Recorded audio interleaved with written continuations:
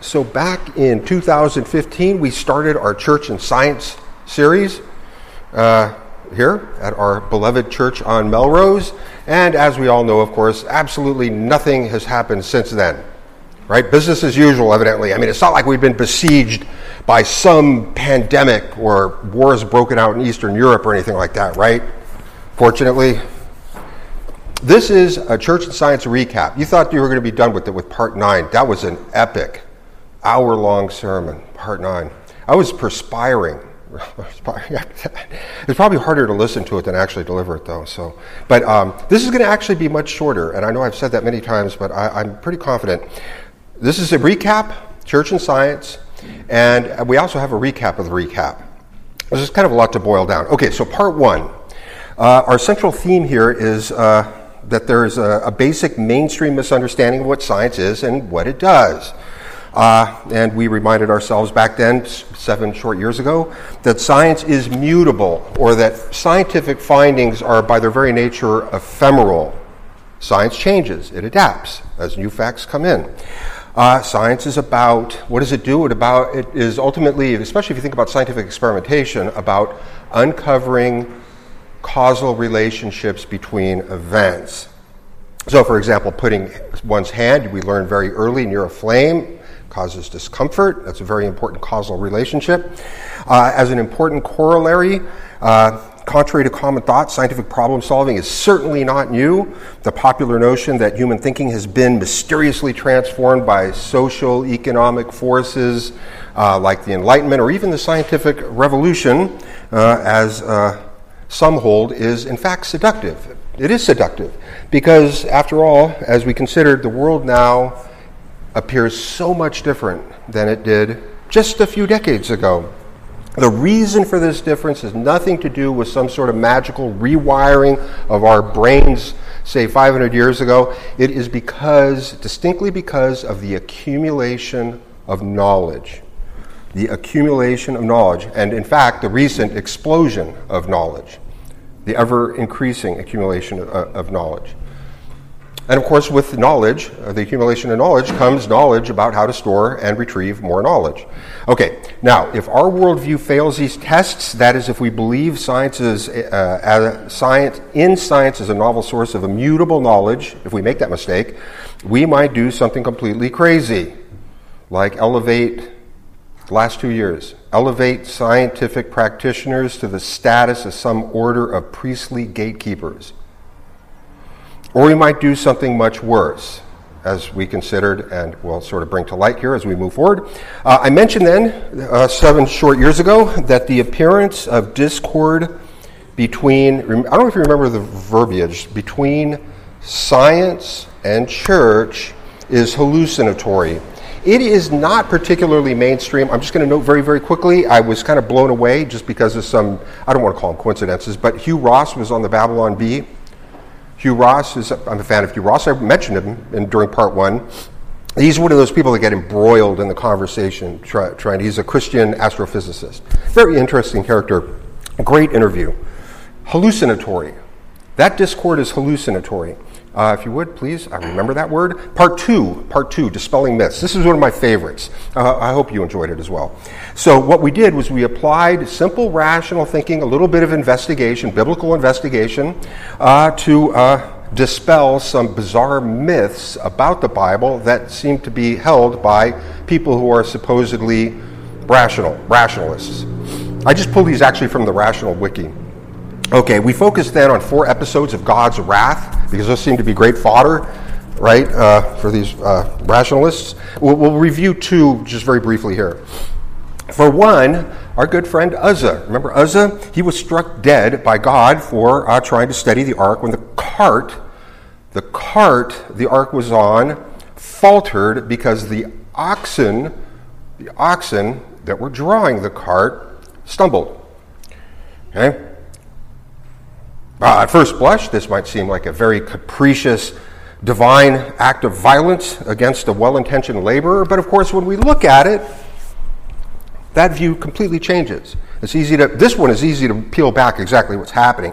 With really only minimal investigation, what we find really is an extended pattern of utter dereliction on the part of Uzzah, one after the other, after the other. And I made a point of mentioning it then. I want to repeat it again. Okay, I don't want to talk smack about poor Uzzah. He's probably a nice guy, and it's too bad we had to make an example out of him. But the cause, the resulting demise of Uzzah, is not entirely surprising, considering that there was a lengthy sequence of delinquencies that preceded it. There was neglect, carelessness, hubris. You can come up with other names for these too. Self-sufficiency, and the point here is not to go into these in detail. We did go into it a little bit more detail back in part 2. Selfishness, and I also pointed out on my own, I just pulled those off of people's exegetical work on this particular story. But I also added to this that it was apparent to me that he was doing something really, really bad, which was depriving his fellow laborers of resources. He somehow got those oxen, even after that the resources had been allocated to the various people during the move of their camps. Okay, another one, this is a good one, Elisha entering Bethel. Remember that one? At first blush, we might see a divine act of capricious violence against a group of children, harmless children even. But this takes a little bit more investigation, but what we find, in fact, is what is really a mob assault upon a guest to their city, the city of Bethel, including epithets and mockery concerning Elisha's outward religious practices.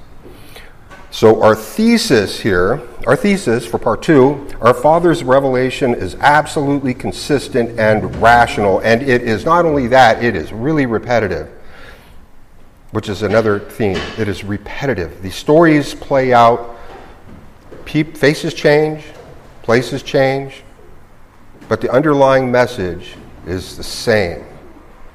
Okay, 3, how people think. Scientific problem solving isn't new. That is, the ability of people to use observation to learn about the world suddenly didn't fall from the sky at some point during, the 16th or 17th centuries, as many falsely believe nowadays, evidently. The growth of large-scale societies, city-states, or even recently nation-states, produces institutions and regulations and procedures and dictates and laws and statutes.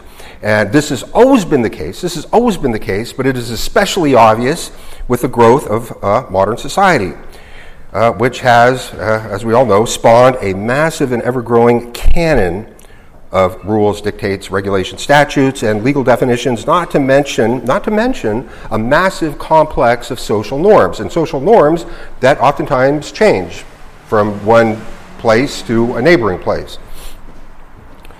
Okay, simply as a matter of adaptation and even survival, think about it, just in your day-to-day lives. Adaptation and even survival, the citizen is required to elevate process. They have to know process just to survive. In fact, many rules, this is interesting, many roles and professions today require the absence of scientific experimentation. They are purely procedural. I don't know if you remember that the example of the machine that makes the integrated circuits. Give it a listen if you got some time to kill. Actually, I think I'm pretty happy with that example. Many roles in science actually demand that you avoid science. Or you could say many roles in technology demand that you avoid science. It's certainly scientific experimentation. So conforming to process requires task-oriented or tactical thinking. It's just basically kind of a word power thing. The more abstract underlying principle or value that may have given rise to the processes becomes forgotten in a highly structured society, replaced by the process itself. This is a recurring theme, and we'll come back to this. We'll build on this. Indoctrination of process can lead one, and evidently frequently so, to conclude that the answer to everything can be found in little truths or little t truths or tactics. Adherence to process replaces the underlying value itself. The curse, the systematized society. Part 4, why miracles? Why miracles? So I think our theme here is maybe more of a curiosity than anything else. I have not heard this anywhere else, but I don't remember having heard this anywhere else, but I can't imagine I'm the first person to ever think of this. So what is the deal with miracles? So we start with a very simple observation. I've never found anyone that disagrees with this, by the way. People are impressed with improbable events. Improbable events. Even if those events have no bearing on our general condition, we remember them. We remember. Now, I'll tell you, this is an example I did not give originally, but I'll give it now because this is a good example. So years ago, I remember I was driving to a friend's house, actually lived very close to me, so it was a short drive, and I spotted an Oscar Mayer Wienermobile.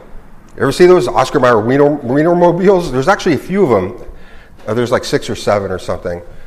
And so wow, that's really unusual. You don't see the Oscar Mayer Wienermobile too often, just driving around town. And of course, when I saw my friend, like when I arrived, one of the first things I said is, "Hey, I saw the Wienermobile back there." And they were like, "Wow, really? The Wienermobile in our neighborhood?" And I can hardly imagine a more trivial event. Can you think of anything less consequential than the Wienermobile? And yet, I remember it to this very day, and I think about all the things that I've forgotten.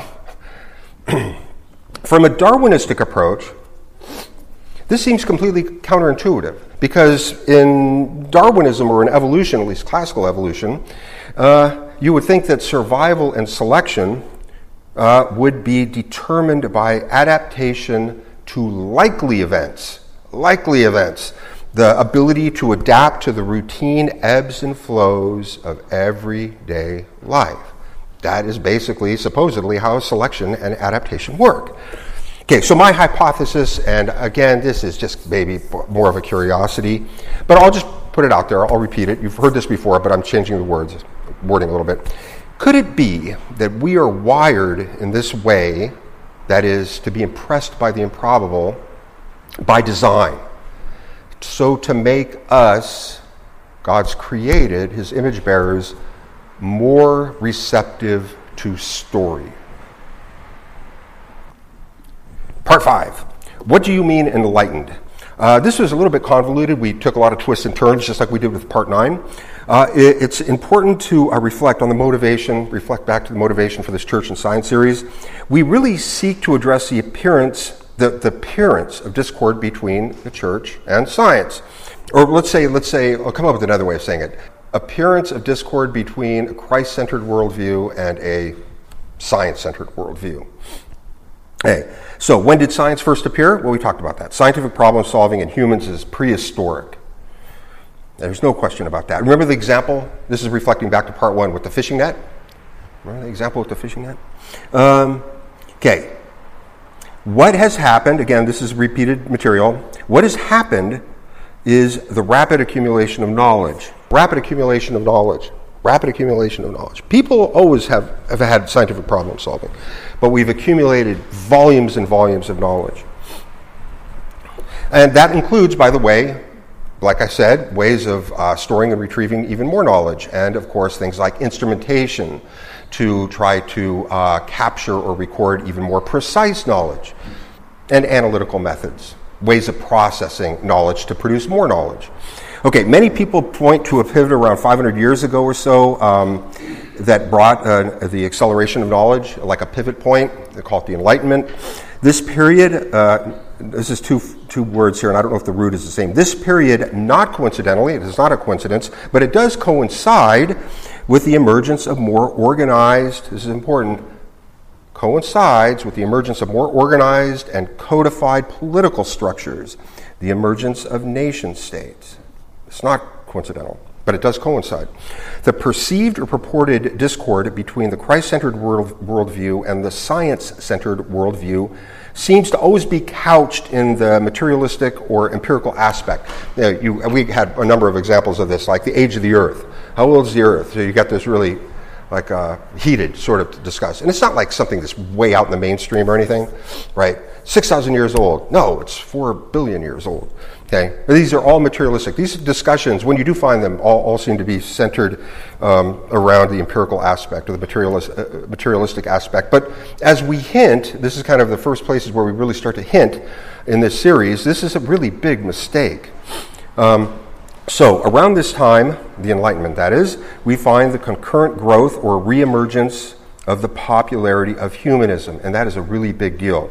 It's not surprising, if you think about it, that as humans seem to take mastery over nature, humans start to accumulate knowledge, and they can apply knowledge to take mastery over nature, irrigation, plows, different methods of harvesting, damming rivers. Just you can just use your imagination. This ability to master nature, to alter nature, to conform nature, right? This is a very empowering thing. And so it is not surprising to see that people could very easily imagine that they are self-sufficient. Quite natural. If you can change nature, self-sufficiency, and even possess agency over morality, those are two big features of early humanism: self-sufficiency and agency over morality. By the way, as I mentioned originally, if you're interested in finding harsh reproofs of humanism, all you got to do is read humanistic literature. I'm not saying that as some sort of like smackdown on them or anything. Actually, that's really, because there are a lot of great intellectuals. I always think of Kurt Vonnegut. But they are very critical. These seminal big humanistic figures and writers, authors, they're very critical of humanism. 6, there is no such thing as nothing. Subtitled, Don't Take the Blue Pill. Here we pick up our trajectory from the previous installment. That was part 5. And it turns out that God's word rarely suggests the notion of nothingness. So, for example, God brings forth creation out of the void, but of course, God's already there. So that doesn't qualify as nothingness. We have void, God is doing something. Okay, God is there. But, in the age of humanism, say the time of the Enlightenment, I argue that nothingness is the engine that drives secular modernity. And the implication is very simple, actually. The logic is not it's not a particularly outrageous claim. Okay, materialism offers that the world, stuff, is only knowable from the mind. That's a basic tenet and that's actually of classical materialism as well. So, logic is simple. So, no you, no mind, no stuff. And if you have no stuff, what do you have? Nothing. By the way, just a couple days ago, this is kind of interesting. There's a podcast that I pretty routinely listen to. They had an edition dedicated to nihilism, which is kind of unusual because they usually talk politics. The host made a comment, and I'm going to paraphrase. I thought this was really interesting. God brought creation out of the void. Modern secularists attempt to return creation back into the void. Okay, so like I said, this installment, part 6, we're talking about right now, picks up from the previous installment, part 5. We also hint at the main point of this series. Materialism, like we said a moment ago, merely suggests that the world stuff is only knowable through the mind, or from the mind. Modern idealism, on the other hand, it would seem, requires inward reflection, the preeminence of the self, the reinventing of the self, the rebranding of the self. And we visited a quote, one of my favorite quotes of all time, by H.L. Mencken, and I'll read the quote to you in just a few minutes, in better context. Part 7, the R word, religion. The R word, religion. One consequence of a task-oriented society is the need to categorize. Task orientation, tactics, categories. If we label someone or some people as religious, are we not merely labeling people who enjoy labeling others? Seems completely natural to me. Now, reading God's written revelation, one does not come away with a warm and fuzzy feeling or sentiment towards institutions and systems of power, to be sure. So, we could start anywhere, but how about, I got an idea. What we'll do is we'll establish a not-so-federated system of leaders, quote-unquote judges. They weren't really judges, leaders. Okay, well, that whole episode kind of worked out okay for a while, but people kept slipping into idolatry. And the Chronicle episodes with the very well-known words, in those days, there was no king in Israel. Everyone, what a great phrasing, too. Everyone did what was right in their own sight. That's the end of Judges. Judges, the end of chapter 21. Okay, that didn't work. Let's get us a monarchy. A king. That's a ticket. We'll get ourselves a king. And that certainly was a rough start. Evidently, both Saul and David just went absolutely bat crazy. If you remember the deathbed, what was it? David's deathbed conversation or instructions to his son Solomon. That is in, do I have that here? 1 Kings 2:5-8. So they went nuts. And so as rough a start that was, the ending of that whole episode was even worse. Although Jehoiakim, was it Jehoiakim, the last king? He kind of made it out okay. Okay. Now, of course, all the while all that is going on, how about some prophets? Let's drop some wisdom on these people. Some people that are godly. Well, some, in fact, make it out okay, but others not so much. And often, a lot of the prophets are chased down and felled by some establishment or another. 8, what's in a proof? The only good proof is in a bottle of whiskey. Here we mostly focused on, I'm just kidding. I just want to make sure you're paying attention. Here we mostly focused on a lone word, proof, as a noun or to prove. As we considered, the word proof itself has many varied meanings, both linguistically and also from one setting to another. That's important. That is important. Do you remember that? Do you remember the quote from, I can't expect you to remember that. Shulgin, the quote about proof. The fact that to prove in many languages actually means two very different things. We don't even think about it that way. But here, so I'm going to say it again. The word proof itself has many varied meanings. It has different linguistic meanings, but as we know, it also has very different meanings depending on context or discipline or setting. And this is enormously ironic, as the implication of a proof is usually regarded as decisive. Part 9. That was quick. Okay, my way or the highway. So if you think materialism is a bummer, wait till you get a load of idealism. And this is the capstone of our series. This was the longest of the 9 installments. There were some twists and turns. Okay, you guys hung in there with me. That was a long one. We visited a number of previous themes, but we did so with a slightly different lens.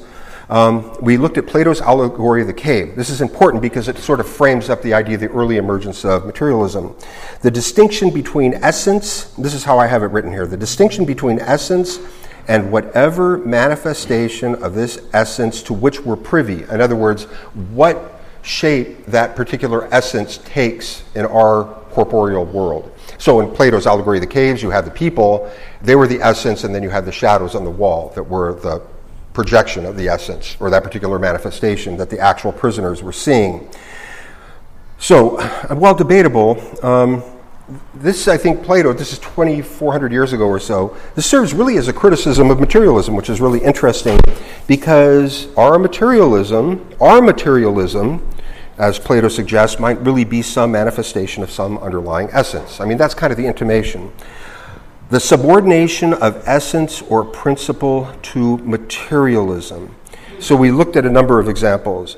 The cowing of language, the alteration of language, the growth of literature focused on the structure and quantification of faith and practices, and the growth of literature on self-improvement. And we also played a little game. Remember that? We had fun. We played a little game. Name that movement. Of course, what was that movement? Well, it was idealism. Modern idealism. But we advanced what we had looked at in some of the previous installments, especially installment 6, by considering some of its implications. So, the original modern, probably maybe Hegel, the original modern intention was to reintroduce or at least appreciate the immaterial. If you want, you could call it spiritual. the immaterial. While I may not have explicitly said it then, the original reinvigoration of classical idealism didn't last long. It did not hold. And it couldn't possibly hold. It could not possibly, that particular interpretation of reinvigoration of idealism, the idea of the immaterial, can't possibly work in a structured, systematized society.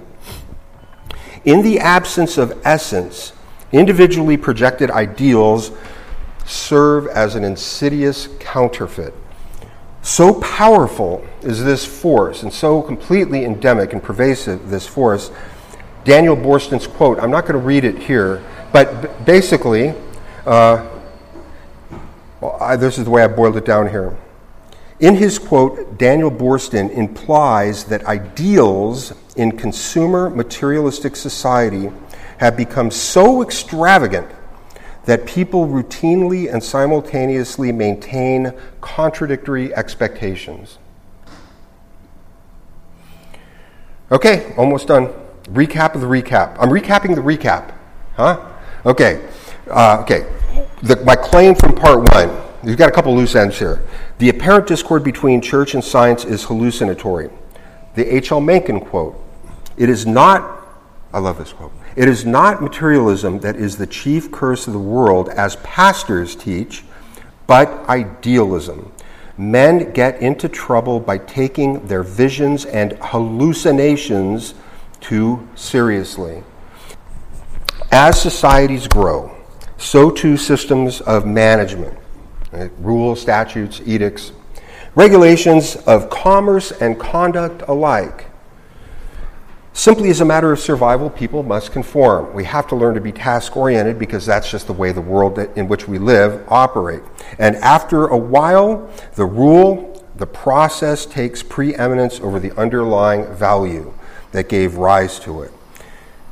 You remember we looked at some examples, the accident on the freeway, the 210. I originally said 101, but I said, no, that's not good because that's too close, the 210 freeway. After a while, the underlying value or principle is completely forgotten in place of the process.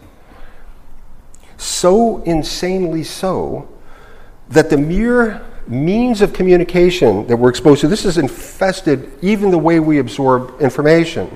Social media, mass media, those forms of communication are specifically structured to serve as conduits of task-oriented, color inside or outside the line ideas. We are so entirely immersed in it.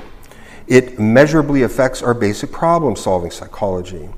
Process is so endemic, as I mentioned earlier, as we considered earlier, that we find that even nowadays most professions and even many professions in technology are anti-science. They're all about procedure. Okay, and then so meanwhile, we've got that, and meanwhile back at the ranch, as followers of Christ, we know that within each image bearer, there exists a longing, a fundamental longing for truth, capital T truth, the big T truth, capital T truth. But all we're left with in systematized societies are little t truths, the processes. Not only have these little t truths replaced underlying principles and values, they become idealized in hopes of fulfilling our longing. The little t truths, the processes, we idealize the process to fill the hole for our longing. Even trying to conform divine meaning into some ephemeral opinion of science may only serve as another example of this, just one more hallucination. It is just another hallucination. Another attempt at imagining the process as the source of the motivation for the process itself. Just another hallucination. So, some semi-rhetorical questions. You can make these rhetorical if you want. I'm not going to answer them. So, how many prohibitions were there in Eden? If you drive a car in California, how many prohibitions are there? How many prohibitions did Moses bring down from Sinai? That's actually debatable. Probably 7. I'll answer that one. And when God incorporeal was asked about the commandments, what did he say? He gave two very closely related imperatives. So, I mean, really, why do you think it is that the period of the judges failed so miserably? Why do you think it is that the period of the kings failed so miserably? Ended up, what, in the razing of the temple, the destruction of the city of Jerusalem? Why do you think establishments did in so many prophets? Why do you think God says to take the narrow path? Because few find it. I mean, is it really that big of a mystery? Is it really that big of a mystery? All these stories that we're told through the Old Testament, through the continuum of God's revelation, all tell us the same thing over and over and over again. Now, I hope I made some small contribution in the series. I'll tell you very briefly, I'm fashioning, at least in my imagination, another series that's going to be purely topical. It's going to be very focused. It's not going to be conceptual. This is a very conceptual, obviously, for better or for worse, series, but more topical series. And I've kind of sketched it out. So if you invite me back, we'll just see how it goes. I have some ideas for the name of the series, but I don't think it's ready for prime time. But I'm kind of happy with some of the ideas, at least that I've sketched out. So that is it for this Sunday Church on Melrose. Great job, everybody, pulling together. Everybody chipped in. Man, that was fantastic. Okay, let's pray together. Heavenly Father, we are grateful for the fellowship at Church on Melrose, and we are so very grateful for each other, and we're grateful for our pastor and Gia. We're grateful for Dan and Lonnie for their faithfulness. We have a lot to be thankful for, and tomorrow is the 4th of July. I didn't mention that. We are thankful for this country. It is a remarkable experiment in human liberty, all made possible by your divine plan. And we are incredibly grateful for that. So we pray that we have a safe, extended holiday, whatever our activities we decide to engage in. We ask for healing for Damon and Gia. We ask that as we are so immersed in the society around us, we don't allow ourselves to become overly cynical, but that your will always guide us to your underlying purpose and your pattern and your desire for our lives, and how you can work in our lives and how we can serve your will, despite all the volumes of distractions that we are bombarded with from one moment to the next. As we leave this place, we ask for safe travels. We ask that you guide us and lead us, and you be with us this coming week. We pray in the name of Jesus. Amen.